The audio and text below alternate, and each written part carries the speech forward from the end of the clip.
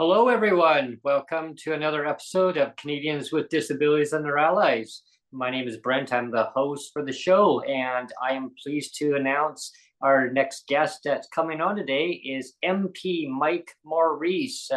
He's the MP for Kitchener, Ontario. Welcome, Mike. Thanks for coming on today.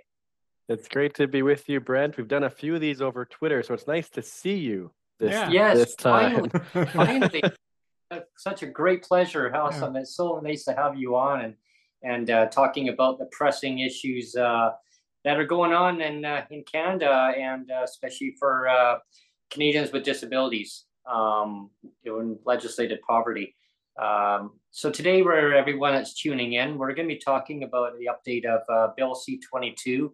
Anyone who's not familiar with Bill C-22, it's the bill that's was promised 886 days ago by the federal government. Not that we're counting. Yeah, and counting. Not that we're counting. Yeah, no, and the days just keep ticking up. It was promised, 886 days ago, and we're still waiting. So people in legislative poverty in Canada are still suffering. And so it's a great pleasure to have you on, Mike, to talk about update of Bill C-22. That's the Canada Disability Benefit Program. Yeah, it's really great to be with you, Brent. And it's so important. I know we'll probably come back to this throughout the conversation, but the advocacy that you and Neil and so many others have been applying, it's going to change lives for people with disabilities across the country. And when we get it over the finish line, it's going to be because of the advocacy from the disability community across the country. And so I'm just glad to be with you again this afternoon and try to dig into a bit of where we're at and if folks have questions to be able to share that, because I think this is democracy is for everyone. And we know what an impact I could even share. I just came back. We've got a real crisis in my community with respect to housing. And was just visiting one of our shelters. And it's a place where folks now can be sure there's a bed to sleep in. There's about 100 or so beds at this particular location. And I got a chance to chat with some of the folks there. And one of those individuals, his name was Greg, he shared with me the story I've heard too many times. In Ontario, it's the Ontario Disability Support Program that he is currently receiving a monthly amount from. And Brent hit it right in the nose. It's legislated poverty. We are legislating people into amounts that are below the poverty line. And for someone like Greg, we've made progress, but nothing is different for him today than it was yesterday or the 886 days before that. And so it's just so important that we all continue to keep the pressure on, so that friends like Greg and others across the country who deserve a more dignified life and support are provided that. Yeah, it's very troublesome to hear so many sad stories what people are having to choose to make decisions that to keep a roof over their head, or at least try to. In some cases, they can't even keep a roof over their head because they're forced out. Maybe their building has been sold. It's just not habitable. In the cases where they're living in deplorable conditions, which are just not acceptable. And then they're having to make decisions of cutting medications or cutting back on food in order to pay the high rent. Maybe for some reason, maybe they got displaced out of where they're living, and now they got to move into another more expensive place. Well, their ODSP checks or I'm in BC, so PWD checks. I mean, every area calls it something different, right? But it's still not enough. The rates are like at least 50. Well, I mean, stats say 50% below the poverty level, but because of the cost of living, it almost seems like 60 to 70% below the poverty level. Yeah. I can tell you in my community, the shelter allowance portion of the Ontario Disability Support Program is less than $500 a month. And that is far from any market rate apartment in this community. And in fact, Greg, who I was just chatting with, was saying it's more in the range of 1,500. And so unless, because governments have let us down, it's left on family members to pick up the pieces if someone is lucky enough to be in a position with a family member who can support. And so, it is the stories that so many who are listening in this afternoon already know, and that's why we're going to continue to fight to keep the pressure on to win the Canada Disability Benefit and to lift people out of poverty. Right. And, it's all about lived experience. I mean, people who live day to day in legislative poverty, they know what's best for them. But the government's, the federal is just not listening, right? Always excuses, well, we have your back, or, yeah, we're listening, but delay, right? And I guess that kind of goes into my next topic is about like an emergency supplement to be put in while they develop this program, and in many cases, it's going to take years for them to really get that going. I guess maybe I'll get to your take on your view on I know on social media we all call it DERB, right? And so people say, well, what is DERB? Well, it's the Disability Emergency Recovery Benefit, right? And that's what CERB was. When CERB was put in, when we had the beginning of COVID, it was $2,000. Now, the federal government, they didn't even want to put 2,000 in. I think it was only 1,000, but I know the NDP pushed, and I believe that you guys pushed also to get that increased up to 2,000. And so they decided, the Fed said, well, just for people to kind of get an idea of that.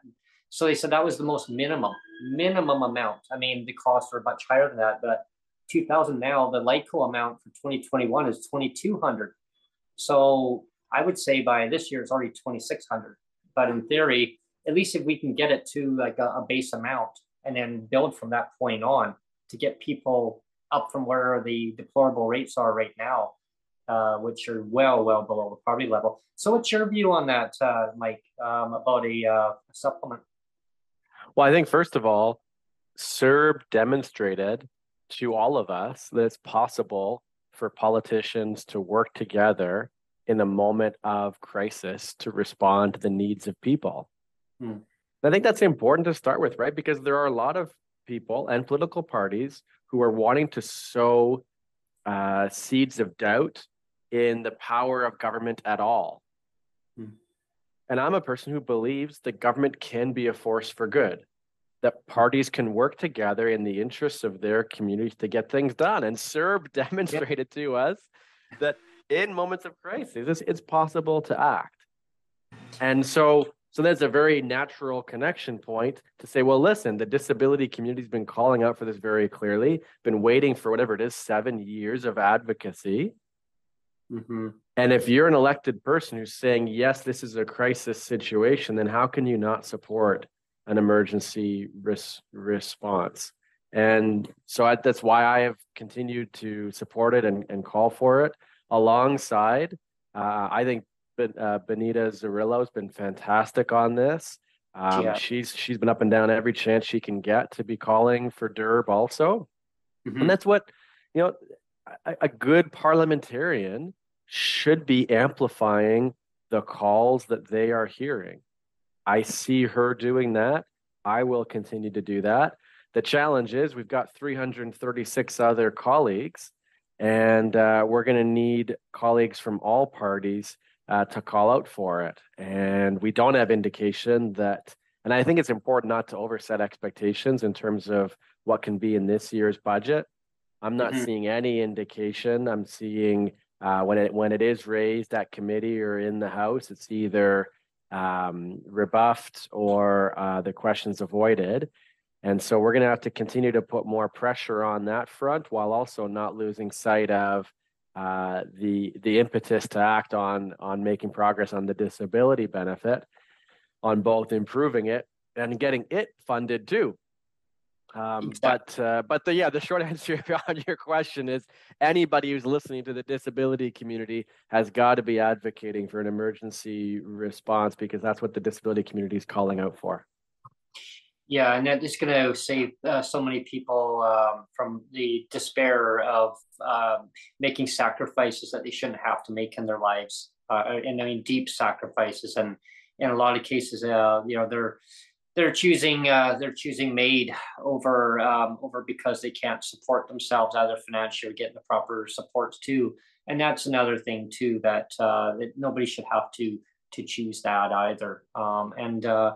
I mean, that's a slippery slope topic, right? I mean, some people say, "Oh, I mean, I've had that so many times on my Twitter space. Oh, don't go there, man. Don't go there, man." Yeah. But it's reality. It's reality. It's something that shouldn't have to be a discussion in Canada, really. They're making it too easy, for that now, and it's just yeah. I mean, it's under the CRPD, right? It's Canada signed on to I always get that terminology right. It's the Convention on the Rights of Persons with Disabilities, right? And it was signed on, and they have a legal responsibility to take care of their citizens. And given no less than the poverty level, I mean that should be already a given, right? And nobody should be living well below the poverty level. Like, it should be a standard level, and people should be able to have autonomy, right? They should be able to move freely and make decisions based on what their needs are. That's one thing I've always stood behind. I mean, but first of all, I mean, we need to get the level up to a standard level that people can live comfortably. I think one of the concerns, or one of the big concerns a lot of people have, is because there's, there have been a debate now, thanks to you and others in the House, about fleshing out the bill and making it stronger. But I know one of the big problems a lot of people have with it, and me too, is that there's no mention about the amount and who's going to qualify, and if there's going to be clawbacks. And those are pretty important details. And it's a shame that those details are still empty. They're not in the bill. They're not fleshed out yet. And that's a concern, I think, for a lot of people. Yeah, Neil, that's a great topic to bring up, because like a lot of questions that I've been hearing from people in the community in Victoria here, British Columbia, is it going to go to provincial disability, like people on PWD, or in Ontario, as example, ODSP, or any provincial programs, or is it only going to go to those on CPP federal level? My guess, which I'm hoping that's going to go to everybody, right? Because everybody should be inclusive, 100% inclusive. I mean, and also seniors, 65 plus. I know we've had a former minister from BC, Shane Simpson. He was the Minister of Social Development here. He's been on Brent's show a couple of times. And one of the things that he was actually very blunt about, and refreshingly so, he said, the provinces aren't going to give up the safety net stuff, like that they're the responsibility of that so easily. Like, they're going to go kicking and screaming, right? Because I know some people say, well, just hand it all over to the feds. And I know that was one of the comments that Shane Simpson made, is that, no, the provinces aren't going to give up that easily, because they like the control of that, right? So that, again, is an interesting point. Like, how is the federal government and the provincial governments going to play nice over this thing? Because it's one of those ones that it's cradling two sides of the fence, right? You've got provincial responsibility and you got federal responsibility, but they all have to come together to play nicely. And so it's going to be interesting to see how the provinces play nicely with the feds. Right, right. To avoid the clawbacks and stuff. What's your take on that, Mike? Well, first, I feel like, Brent, I have to go back to what you mentioned with respect to medical assistance in dying from earlier. Yeah. And a point that I think it's important for more folks to hear, that we need governments moving as quickly on closing our social safety net as they seem to want to move on expanding MAID. Right. And again, those are decisions in terms of priorities. Mm-hmm. And what I and others will continue to be calling for is to focus on the Canada Disability Benefit, for example, on lifting people up to a dignified level of income. And then to ensure that for someone who is living with an irremediable and grievous condition, all the very stringent criteria that go with MAID, to ensure that that person has access to choose medical assistance in dying. But it shouldn't be because we haven't filled the social safety net beforehand. Right. Yeah, there's a huge difference between the two, and like a parallel where some people say, well, yeah, I mean, if they're suffering, great, but if they're suffering, I get it, right? But if it's because of a social safety net's not strong enough, then that shouldn't be the reason for MAID. It gives us all the more reason for those of us who care about addressing poverty in this country, who care about lifting people up, to be calling for that to happen. Again, because we know that government can move quickly if they really want to. On the points you're bringing up now, I think it's important for folks to be aware of some of the improvements we were able to win at committee that at least helps provide some measure of accountability. So I think the first to mention is that, first of all, you're so right on to mention that almost every significant decision, when someone in my community, I mentioned Greg earlier, he was asking, okay, well, how much is it going to be? Yeah. Can't tell you that. No. When's it going to start? I can't tell you that. Who's going to be eligible? I can't tell you that either. So we know that the governing party has created this in a way where they're leaving almost every decision to the regulations. Right. And that means that, for those who aren't already aware, C-22, as Brent shared earlier, has passed the House of Commons already. It's now being reviewed in the Senate. When it gets through the Senate, it'll then ideally receive what's called royal assent. And then we can then begin the process of creating the regulations that'll make these really important decisions. One of the wins is we had added to the legislation the fact that people with disabilities must be meaningfully and barrier-free access to input in developing those regulations.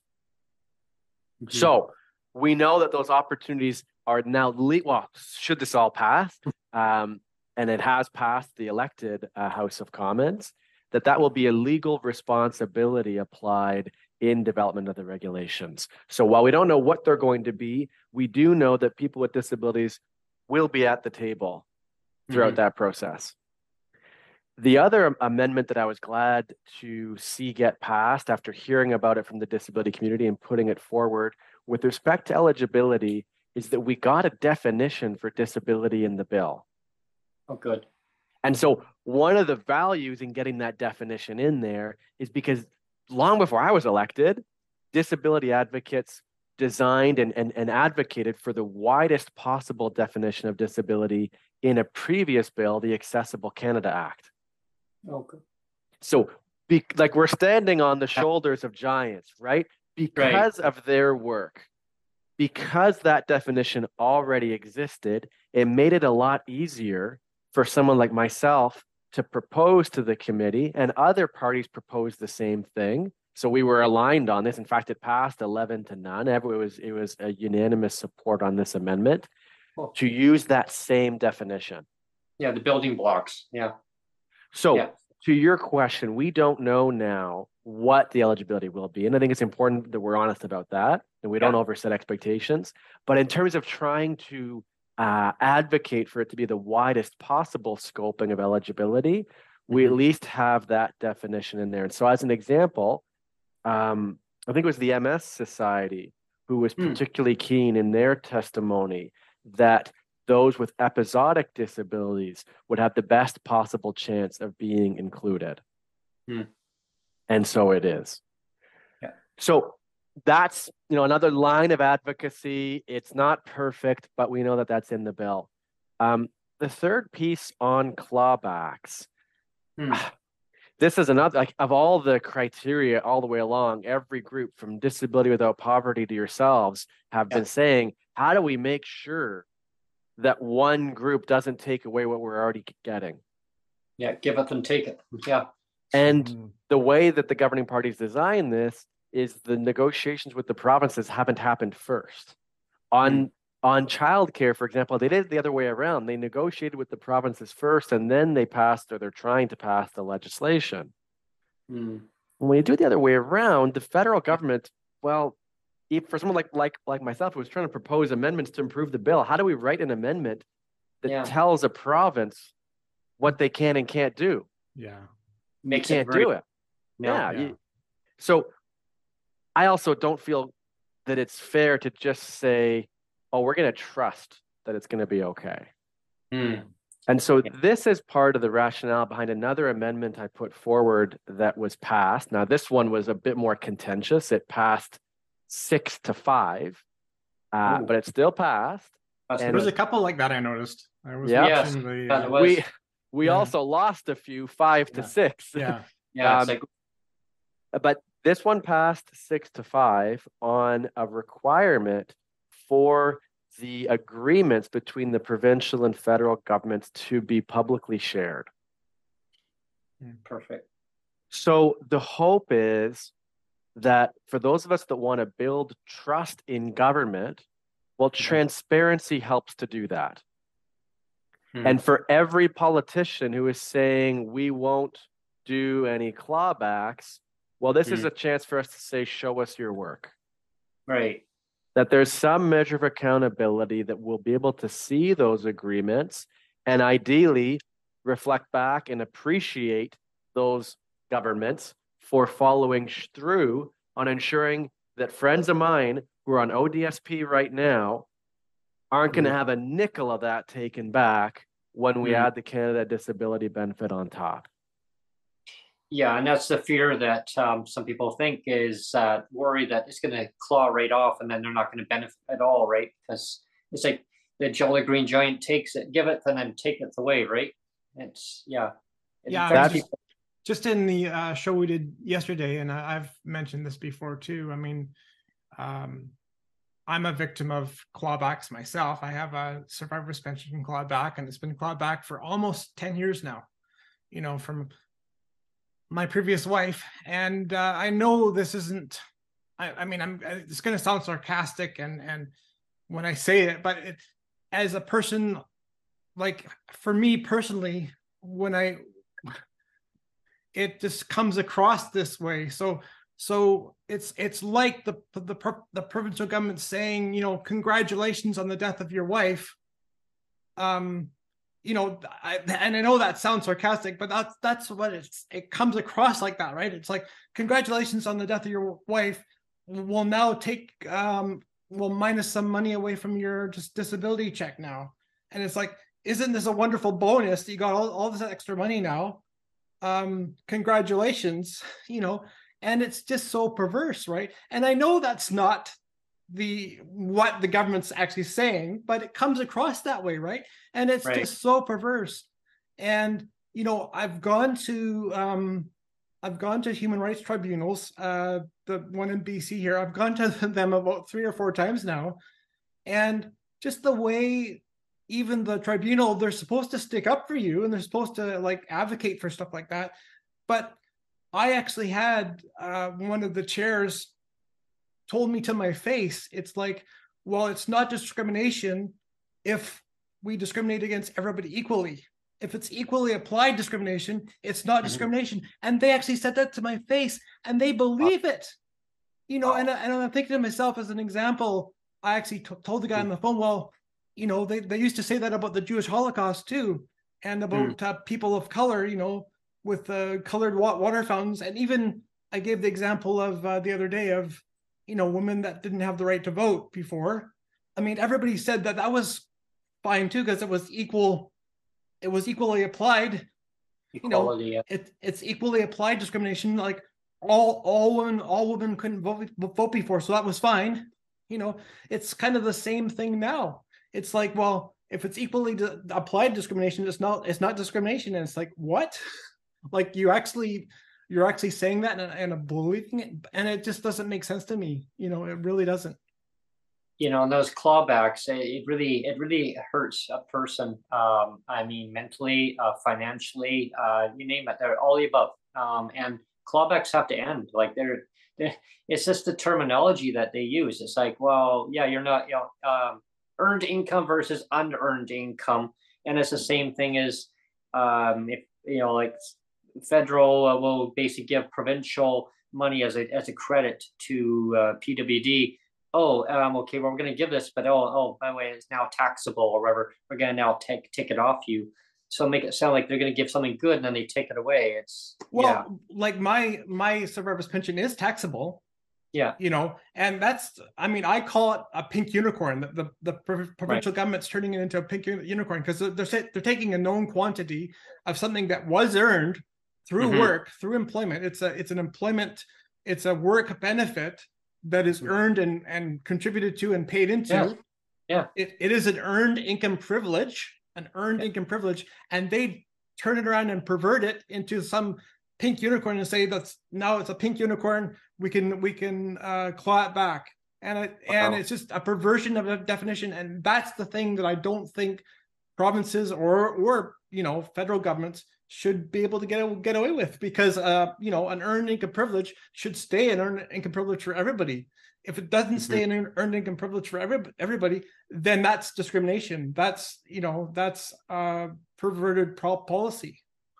Right, magic unicorns, pink unicorns. Yeah. And that kind of goes into like another topic of about housing, Mike. Like you mentioned, I'm glad you mentioned about the housing, like $1,500 and stuff. It's so high, and people on disability benefits and on provincial levels.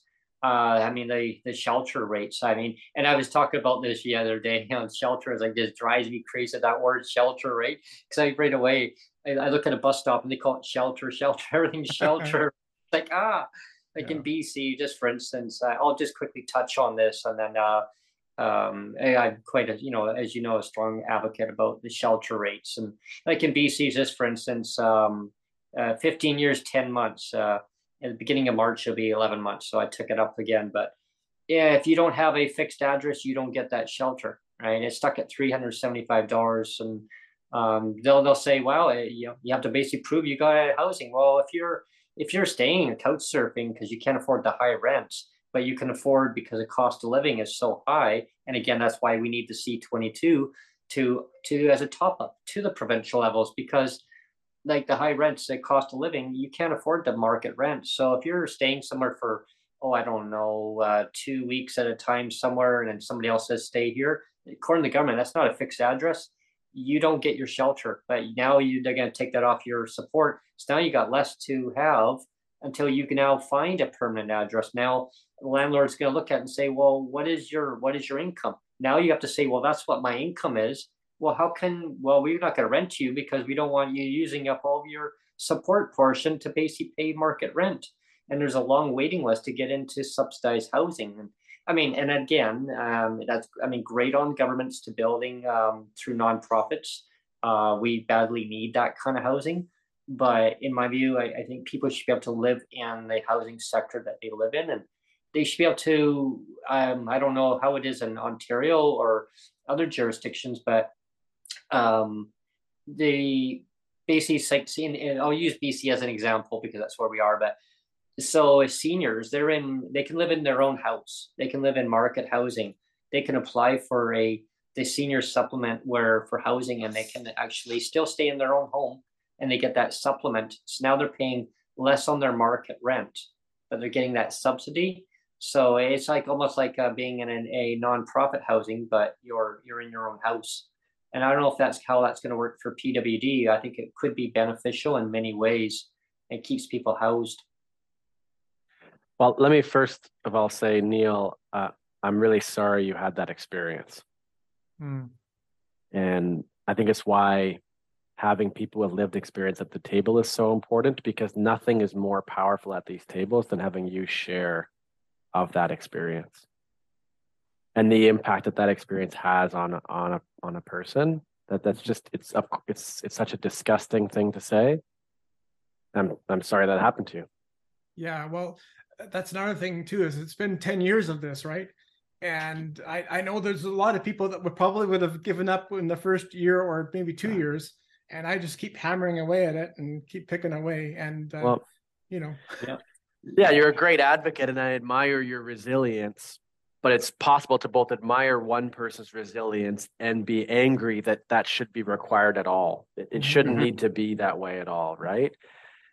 I really appreciate, Brent, that you're bringing housing into this conversation, because if we're all so honest, Yeah. For all of the importance of the disability benefit, of recognizing that people with disabilities are disproportionately living in poverty, we could cut poverty by 40%. Oh, yeah. Easily. If we ensured that every person with a disability had a guaranteed income, including those over the age of 65. We can come back to that if you'd like. But Sure. on the point of housing, Yeah. I think it's important to note that income supports on their own are not enough. Right. So income supports on their own, if landlords and corporate investors have no regulations to ensure that rents don't continue to rise exponentially, are going to be insufficient. And so we also need to address the root causes. So in my community, our unsheltered population has tripled since 2018. Wow. We have some folks, it's devastating. We have folks who do a point and count study, and we know it was just over 300 in 2018 and over 1,000 in 2021. And so when you think about the root causes of that, the researchers like Martine August from the University of Waterloo are pointing out what they call the financialization of the housing market.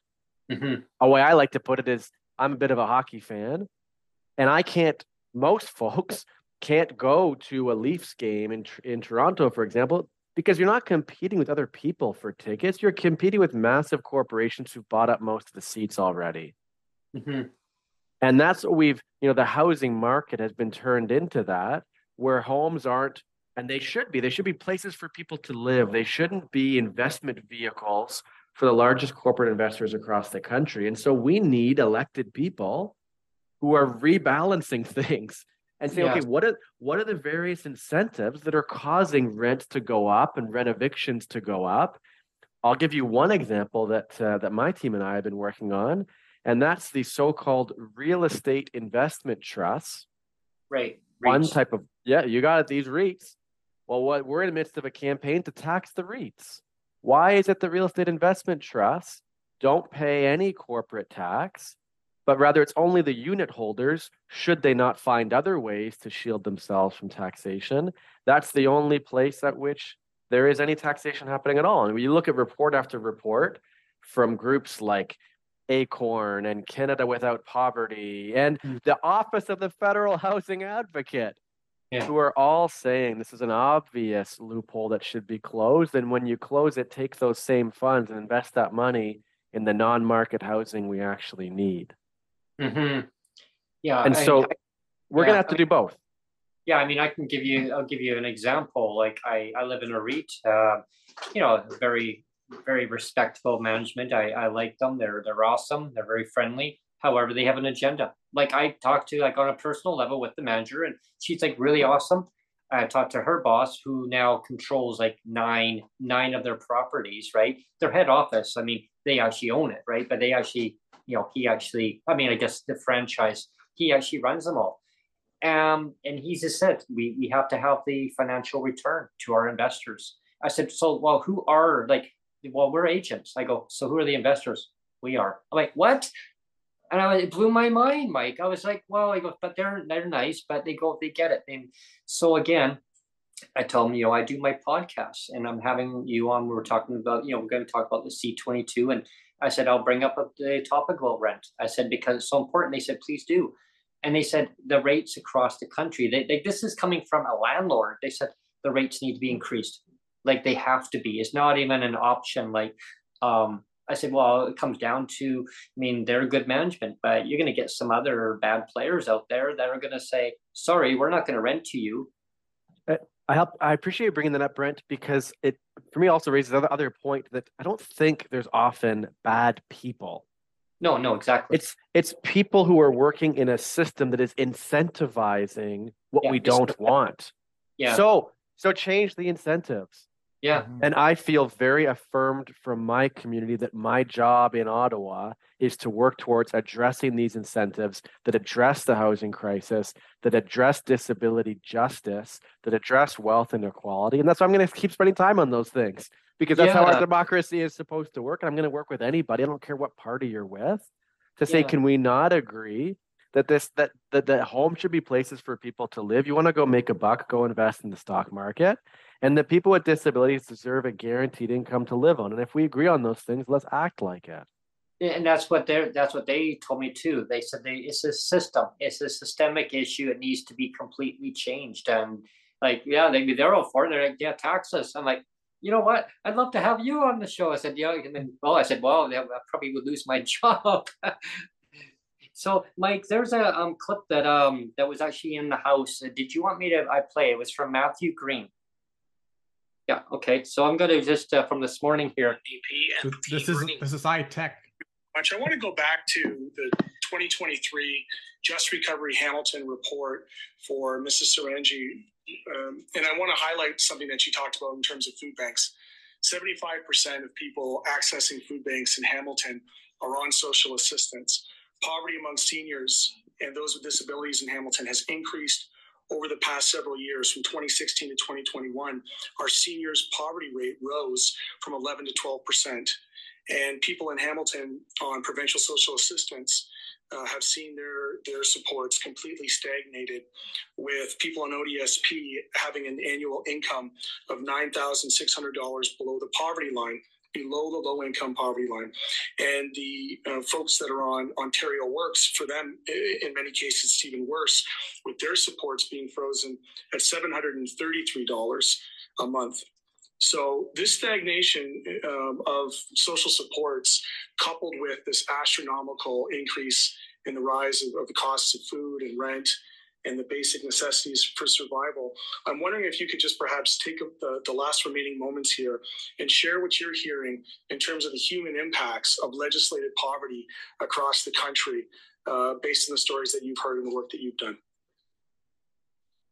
Thank you for that question. There is no social or disability assistance program in any jurisdiction across the country that brings people's incomes to that low income measure. And that low income measure is not a thriving income. It is just getting by in the day-to-day.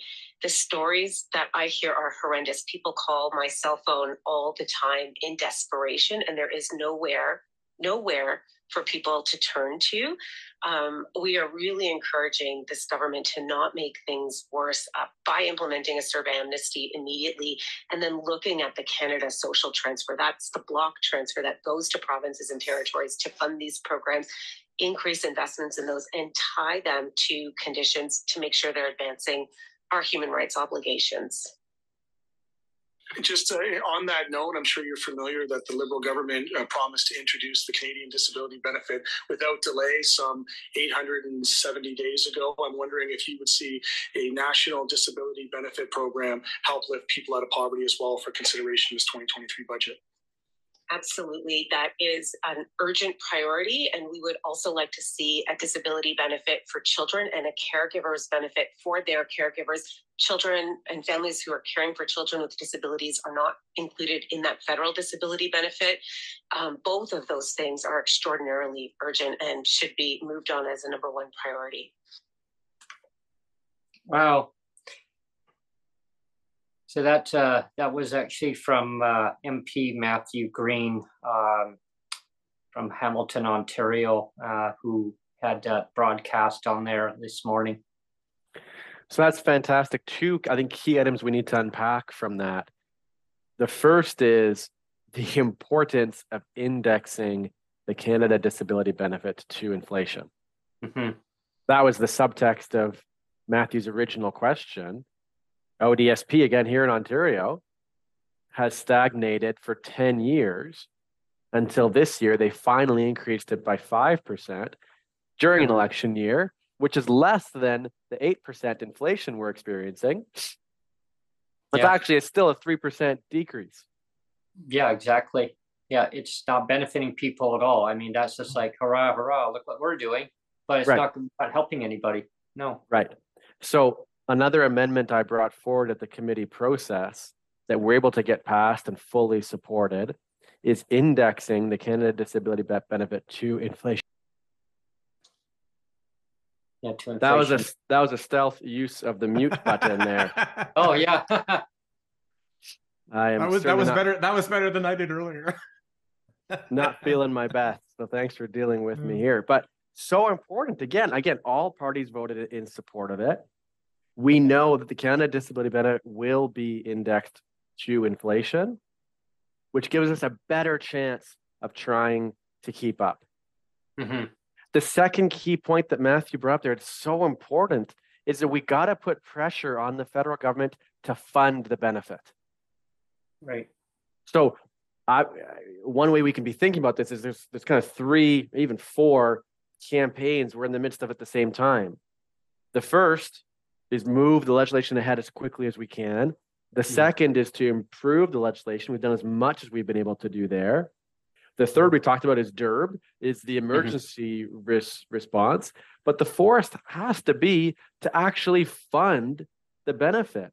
We don't only need the legislation, we need the federal government to put money behind it. How much stronger of a position are they in to negotiate with provinces and territories if they've put money down in advance like they did for childcare already? Yeah, it's not difficult to basically put it in there and they can pump it out so quickly. I mean, like you mentioned earlier, Mike, like CERB, how quickly they got that out the door. I mean, it's so easily to get that out the door. We've got a couple. Sorry, I was just going to jump in and say we've got a couple of questions from the floor here on chat. Sure. One, Neil, can I make one comment before the next question? Just as a call out. Sorry, if your MP is not already named Matthew Green or Benita Zarillo, encourage you to consider reaching out to your MP to say, are you going to advocate for the Canada Disability Benefit to be in budget 2023? And show me your work. Tell me where and how you're going to be advocating for this to happen. If you don't know your MP's email address, it's their first name, a period, their last name at parl.gc as in governmentofcanada.ca. Ask for a meeting, send a personal email. That's how our democracy is supposed to work. And that advocacy, we're filming this in late February. The budget should be over the coming weeks. Your timing could not be better for that push. I'll pause there, Neil. I know you got more questions there. Thanks for giving me a chance. There was just a couple of questions. One was from Dan, and he said, with no regulations or amounts or timelines, etc., what exactly is it that is going to the Senate currently? So basically, I guess the question is the same bill going to the Senate, and are they going to be kind of debating the same things as what's going on in the House? Yes. So Dan, the governing party is calling it framework legislation. It's the legislation that was passed through the House of Commons that has a section, it's section 11, that defers almost all of these decisions to the regulations. It sets up some other key elements. Some of those I've mentioned, like the indexing to inflation, is in the bill. The definition is in the bill. So that same bill is now in front of the Senate.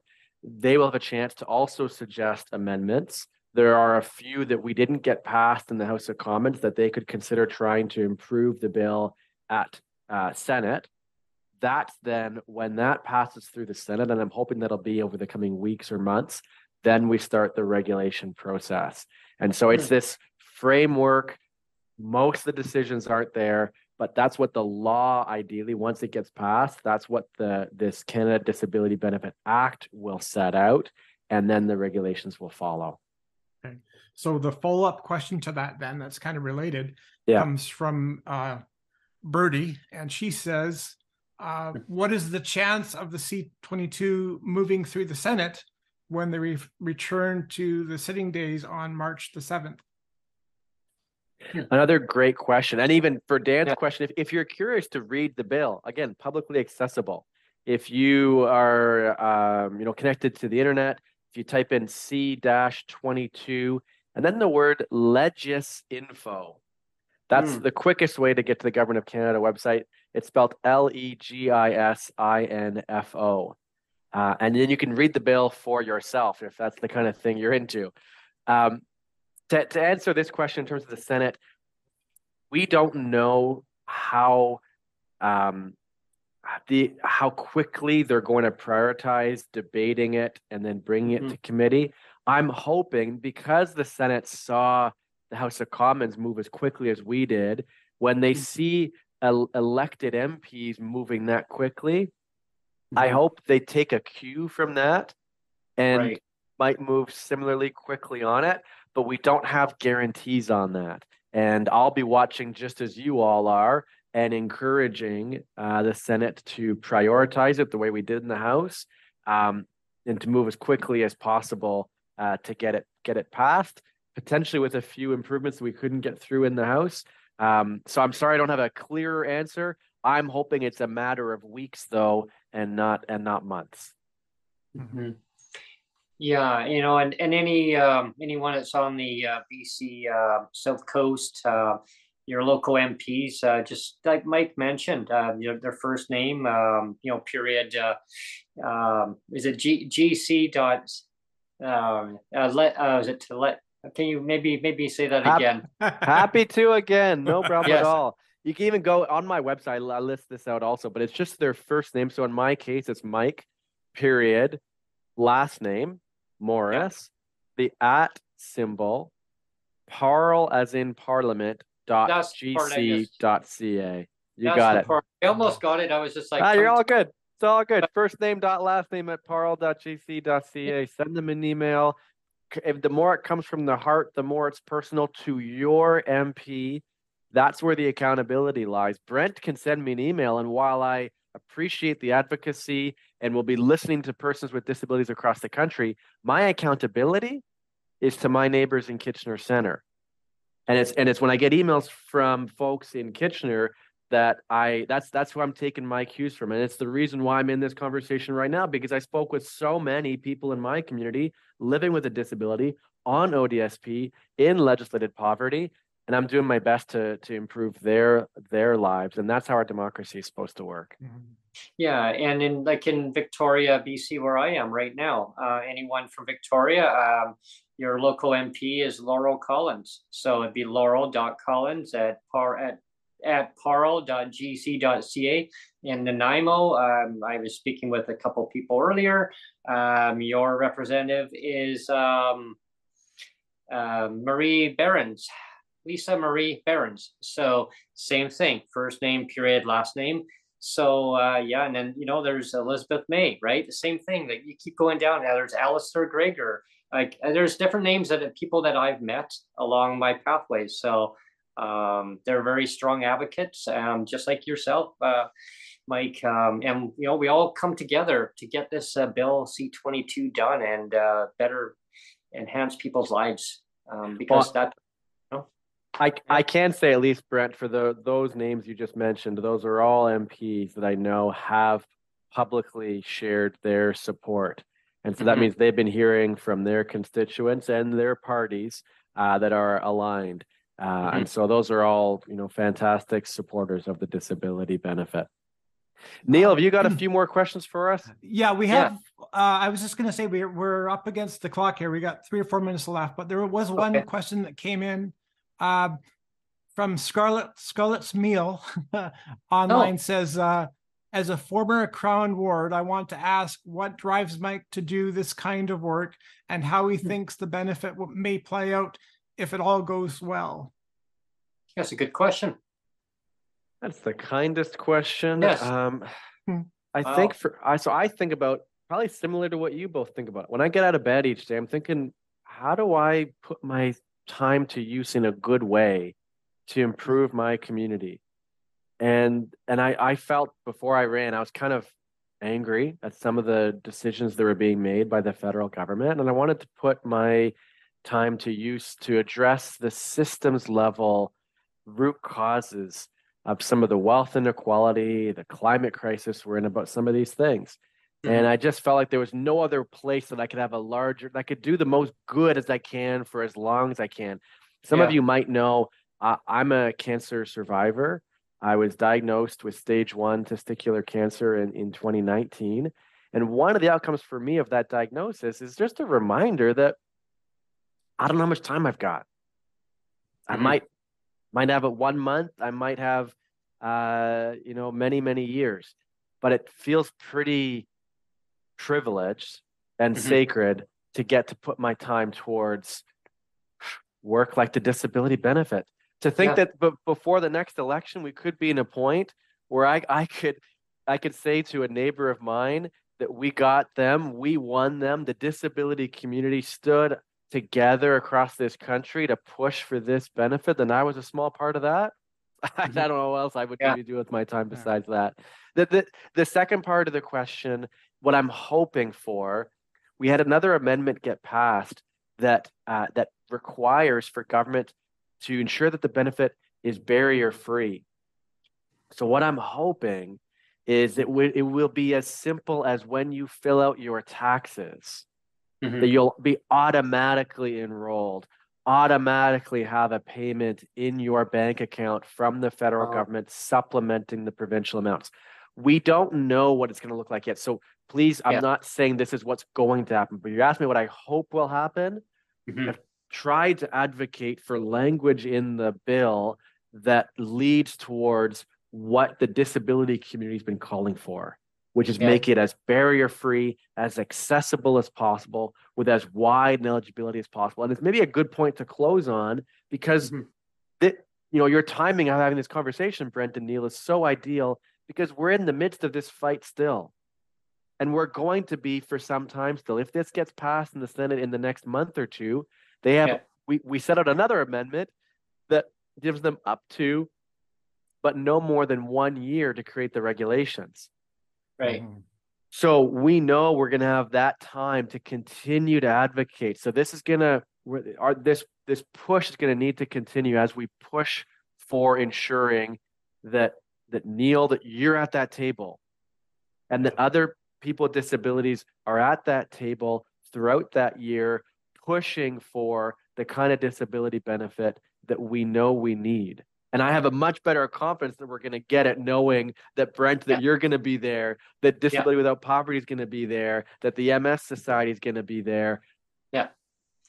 And that's what is, we all pulled together to get it done, and cutting all those, the red tape, that legislation, the accessibility stuff is so important, because knowing that there's less things to jump through, all the hoops to jump through. And speaking of that, before we end the session, we have a rally, an online rally starting tomorrow too. So to be online, it was supposed to be at the BC legislature. However, it got canceled due to bad weather yesterday. We had a snowstorm. So it's actually going to be online with a Zoom. So look under for Jeff Leggett. He'll be doing a Zoom online rally and advocating about the rates to be no less than poverty level. It's so important. Tying all this in together all at the same time, right? Yeah, and we are up at the end of the clock now, but I just wanted to thank Mike, because you have been a really enthusiastic supporter of Brent's show. I think this is the 7th time you've been on the show. So we're really blessed to have you come on so many times. So you're very outspoken and a very strong supporter of all people with disabilities out there. We really appreciate it. It's so wonderful, Mike, to have you come on a regular basis onto the show and talking about the lived experience of what you're hearing in the community, and echoing our voices going forward.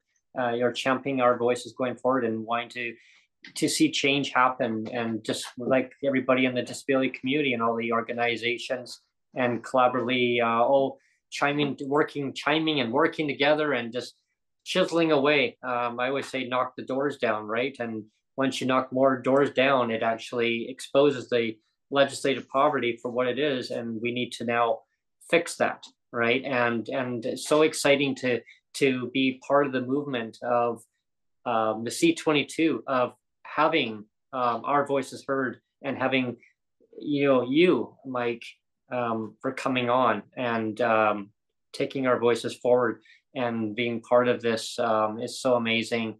And I always enjoy having you coming on the show, and I'm looking forward to having more and more of you coming on the show, Mike.